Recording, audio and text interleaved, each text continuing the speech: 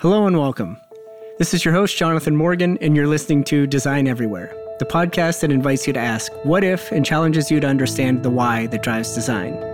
Today's conversation is with Derek Hess, and we're going to break this up into two parts, where the second part is dedicated fully to his process. So everything from inspiration all the way through the creating of his art.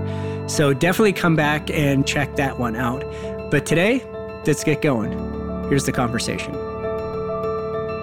So my guest today is Derek Hess. Derek is a prolific, internationally recognized artist, made a name for himself from everything from fine arts, concert posters, album covers, apparel design, tattooing, music festivals, myriad other things. He's the subject of the award-winning documentary Forced Perspective, as well as the author and illustrator of the book 31 Days in May, which is a tribute to Mental Health Awareness Month and an avenue to get his work out to help remove the stigma associated with mental illness. Welcome, Derek. Wow, that was great. You like that? I did my research. Yeah, that was awesome. Yes, you did. So you may know Derek's work, or you may be new to it. I would say you might want to, if you're listening to this, open up another tab in your browser and check out DerekHess.com and get an appreciation of what we're going to talk about today. Appreciation for Derek's art, creativity that's going to be the backdrop for the conversation today. So to start, I've known Derek for quite a while, probably since early 90s, right? Yeah. As I was preparing for this interview, I kind of dug deep into the archives, looking at your work through the years. And I kind of came to this conclusion that you're not just an artist, you're kind of a designer of these movements.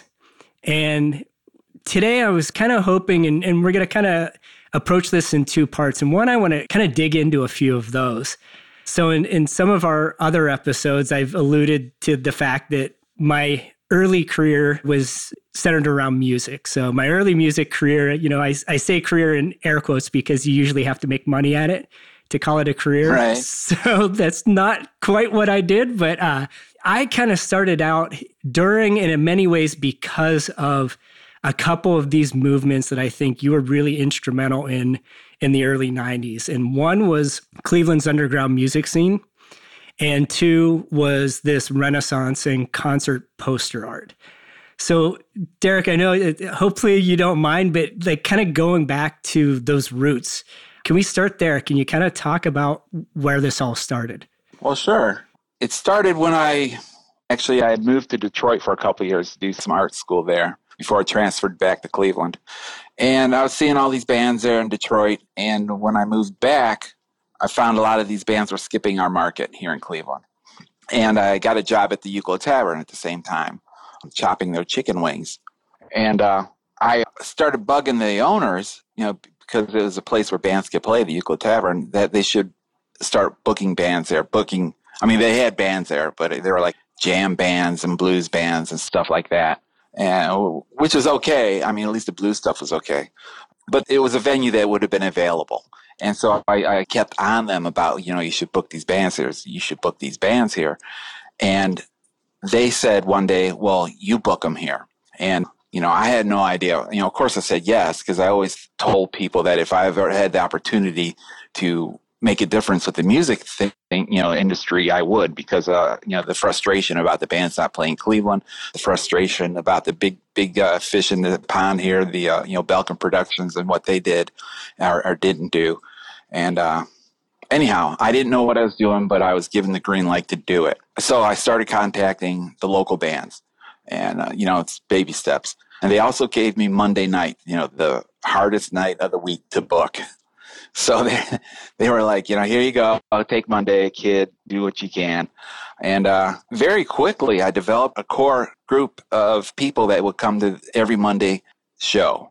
I think it was a combination of the bands and the environment, because the Uke was just such a cool place to hang out at. It was I think it was the second oldest bar in Cleveland. Could be wrong on that, but I believe that's what I was told. So yeah, I started having bands, local bands, and God, there's this one show, and I don't remember who the bands were, but one of the bands was Right Wing from the West Side, and the other band wasn't.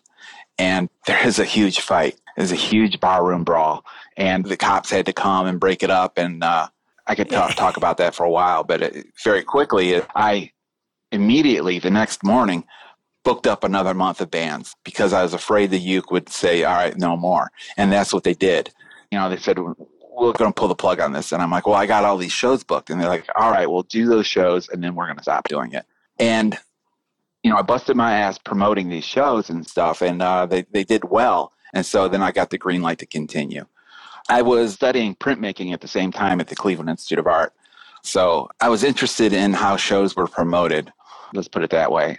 And then at the same time, I was able to contact a few agencies, that were booking bands that handled, like one agent handled most of the amphetamine reptile bands. Another agent handled most of the touch and go bands. And, another one handled CZ records and Sub Pop and Alternative Tentacles and stuff like that.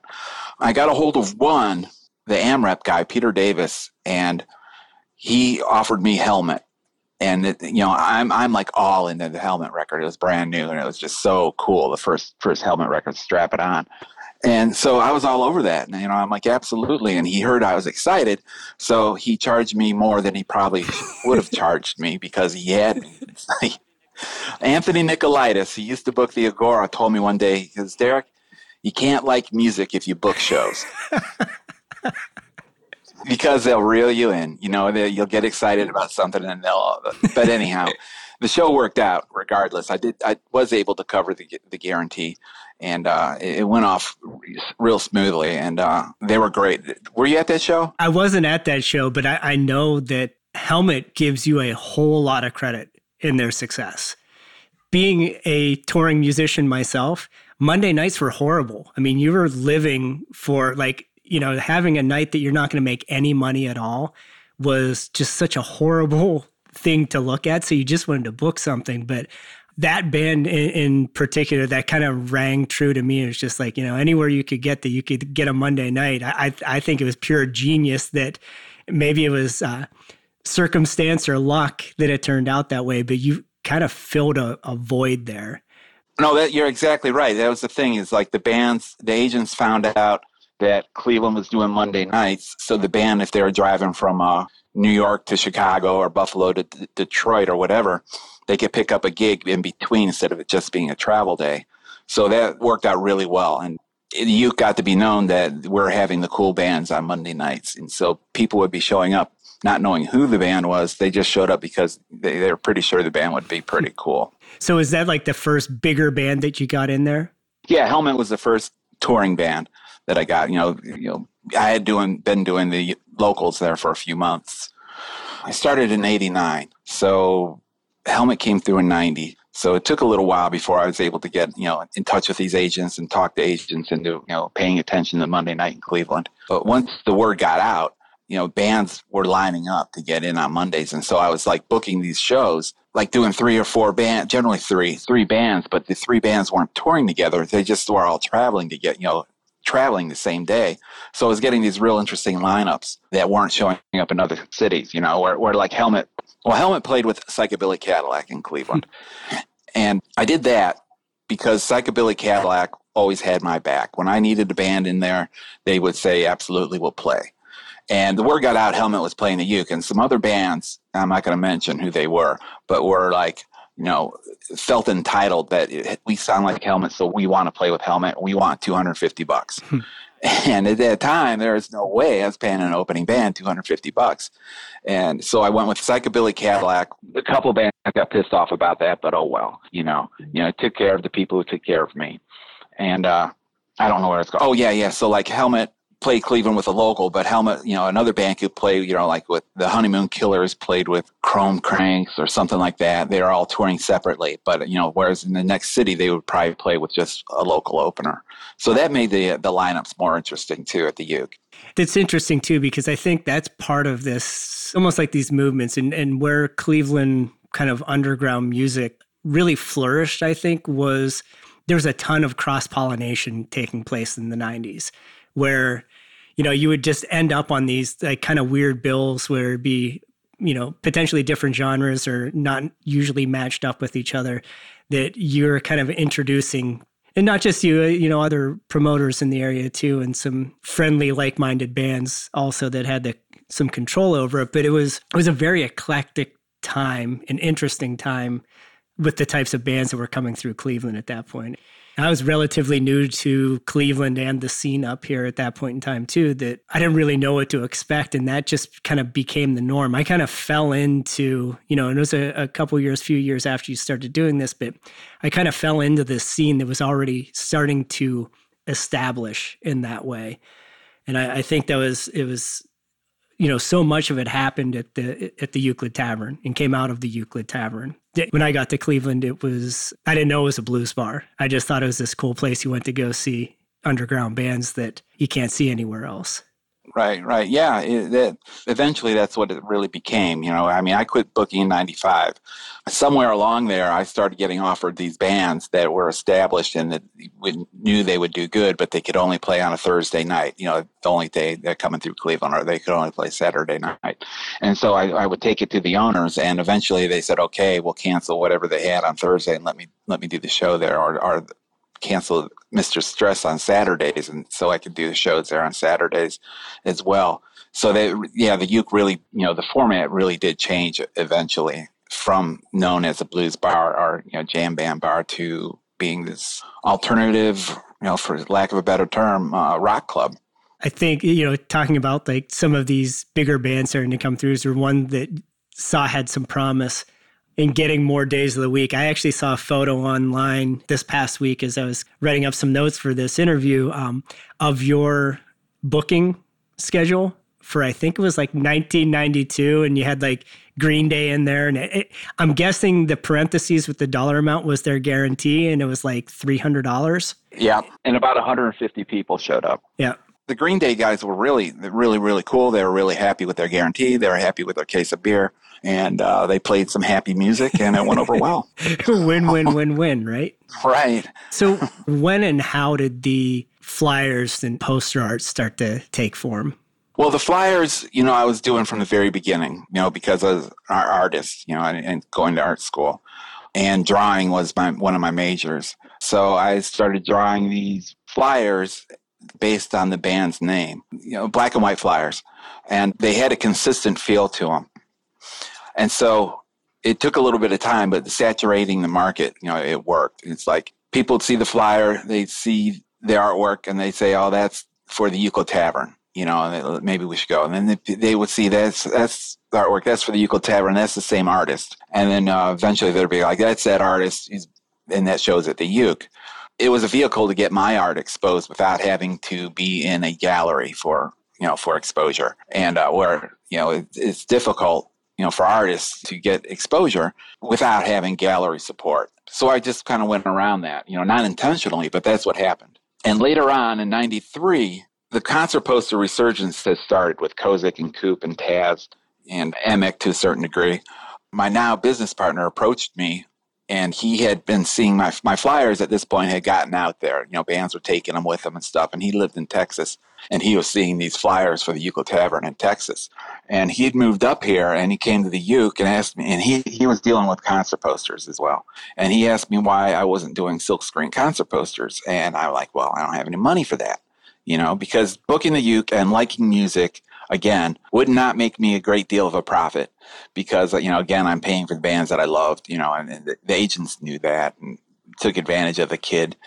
And anyhow, I told him I couldn't afford doing these posters. And he says, well, I'll tell you what, I will bankroll it and then we'll split the profits if it sells well. And so that's what he did. Posters sold well, and I've been working with him ever since. And that's how the concert posters got started. And also I knew how, I wasn't studying silk screening, I was studying lithography, but I knew how printmaking worked. So when I would make film separations for these concert posters, the old school way, hand on film and opaquing marker and ruby lith. And I knew how to make these separations and knew how to pick the colors and tell the printer how opaque or how translucent I want the inks to be, and so on and so forth. So it was easy for the printer to put these things together. Again, that's because I was studying printmaking at the CIA. Thinking back and like living through that time, and you'd see the flyers around all the time. You'd see the flyers in the Euclid Tavern. You'd see it in every record store in town and on the telephone poles and everything else. But you were really, I would say, you had to have been the first at least in my era, that was actually printing these up as like limited edition sets, signed and numbered lithographs. Being a band that would play these shows, it was like always the added bonus that, yeah, you had the flyer version of it, but you also were usually taking home a lithograph of it.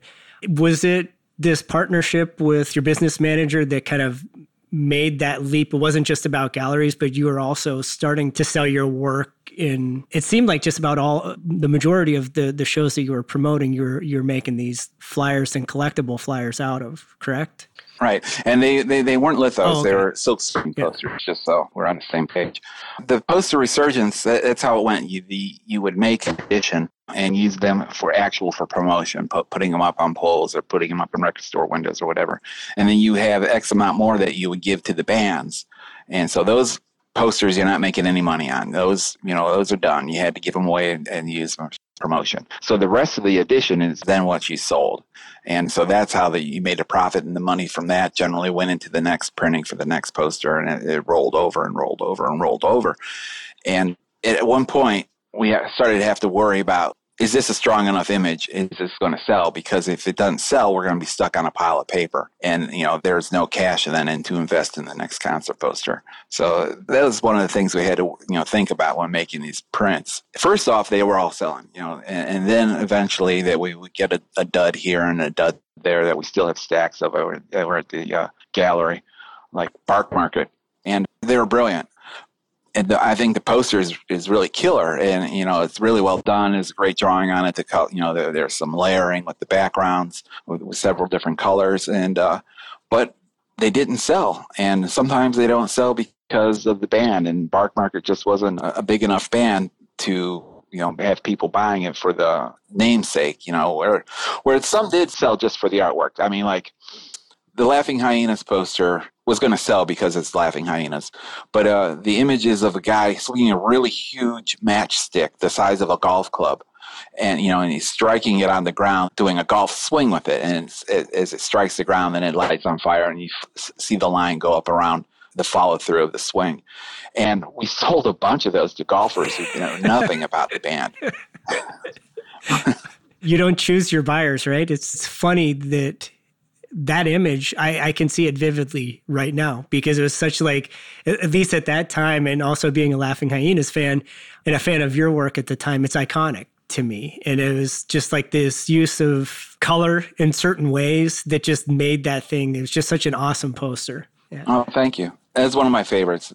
So as you kind of evolved, you really started to take off both locally, nationally, internationally. I mean, you've achieved some pretty cool notoriety from this. I mean, we're in Cleveland, so Rock and Roll Hall of Fame isn't that big of a stretch, but you're in the Louvre too, correct? Yes. So how did that come about? A couple things. I did interviews, in magazines, about the artwork, right? And one before that one, I did an interview in a tattoo magazine, and they showed the artwork, but being a tattoo magazine, I had to show some of my tattoos. And I have a whole bunch of Captain America tattoos. And that magazine got to somebody at Marvel Comics, and Marvel Comics then contacted me to do some artwork for Captain America.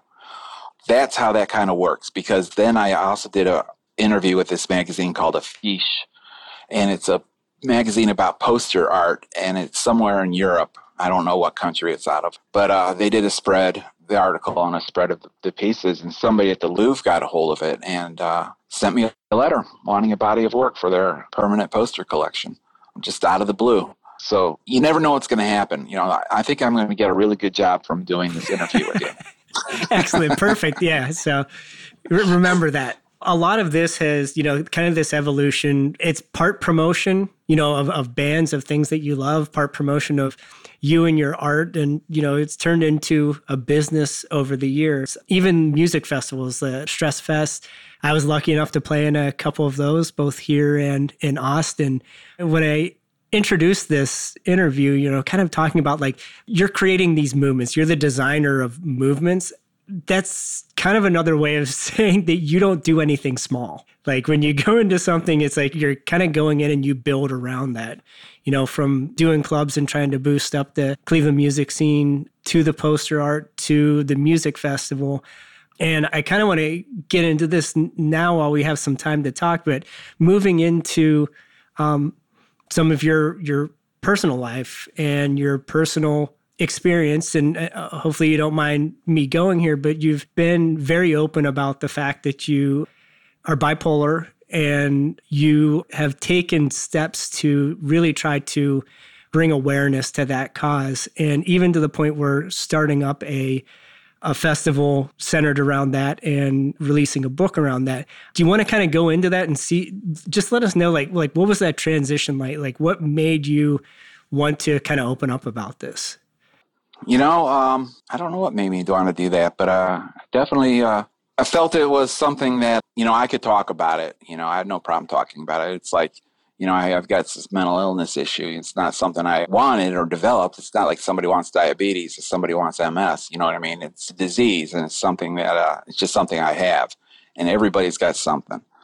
But people didn't want to talk about it because it had the stigma, because it was like, why don't you just buck up, cheer up, it'll be okay kind of thing. They didn't view it as being a disease. So I started talking about it. Back in the day, when I was first diagnosed as having depression. And so I was being medicated for that.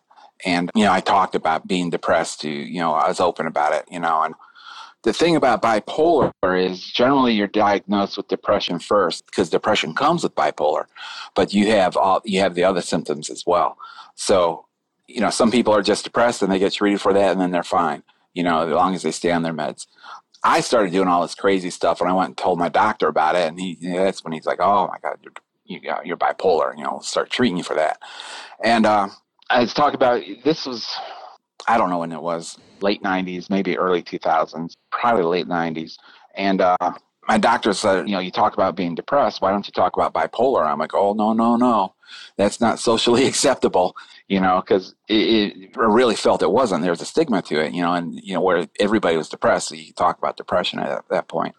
So it was a number of years before I started talking about bipolar, because it just didn't seem like it would be cool. I mean, not that being bipolar is cool, but it just had the stigma. And so I started talking about it eventually. And people were like, it's, were coming up to me and saying, I think that's great that you're talking about this. I'm bipolar too.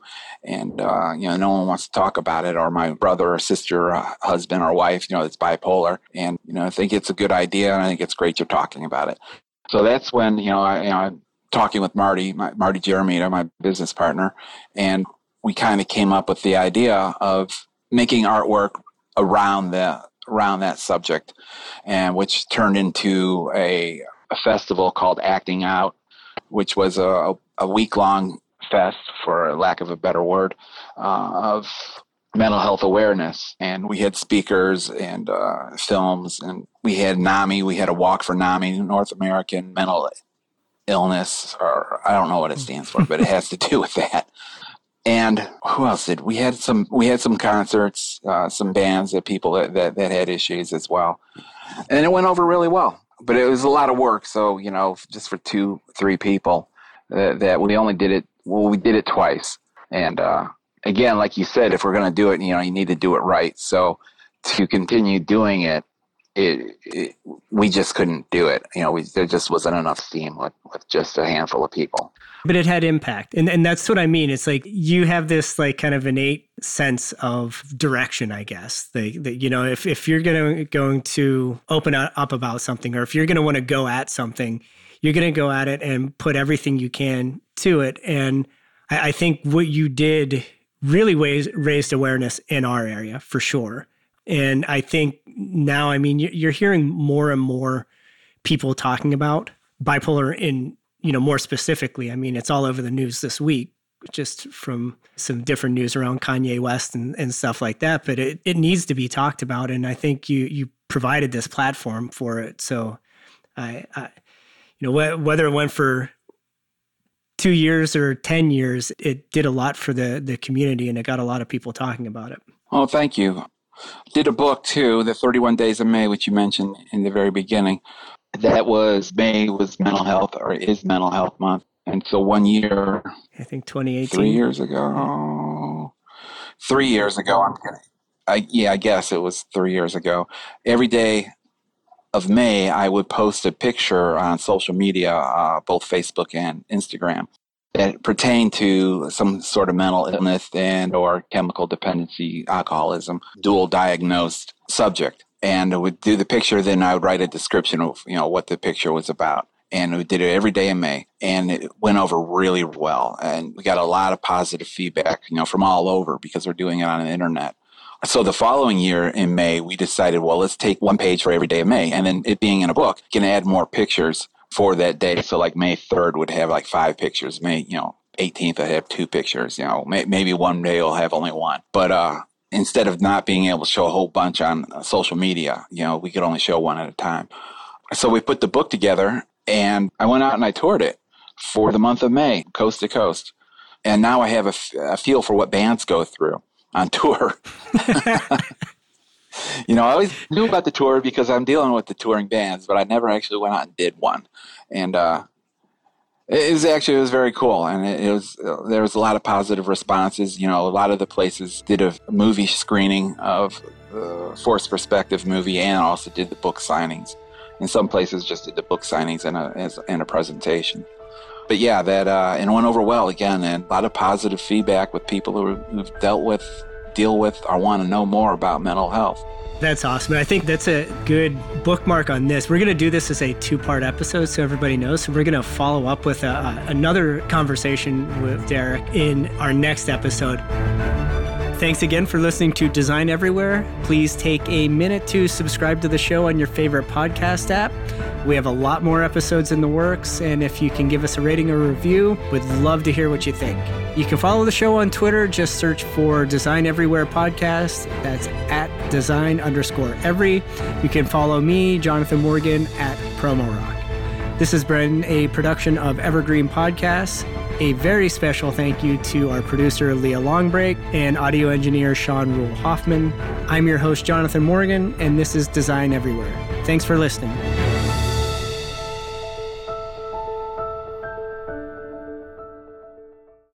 You've got questions, we've got answers.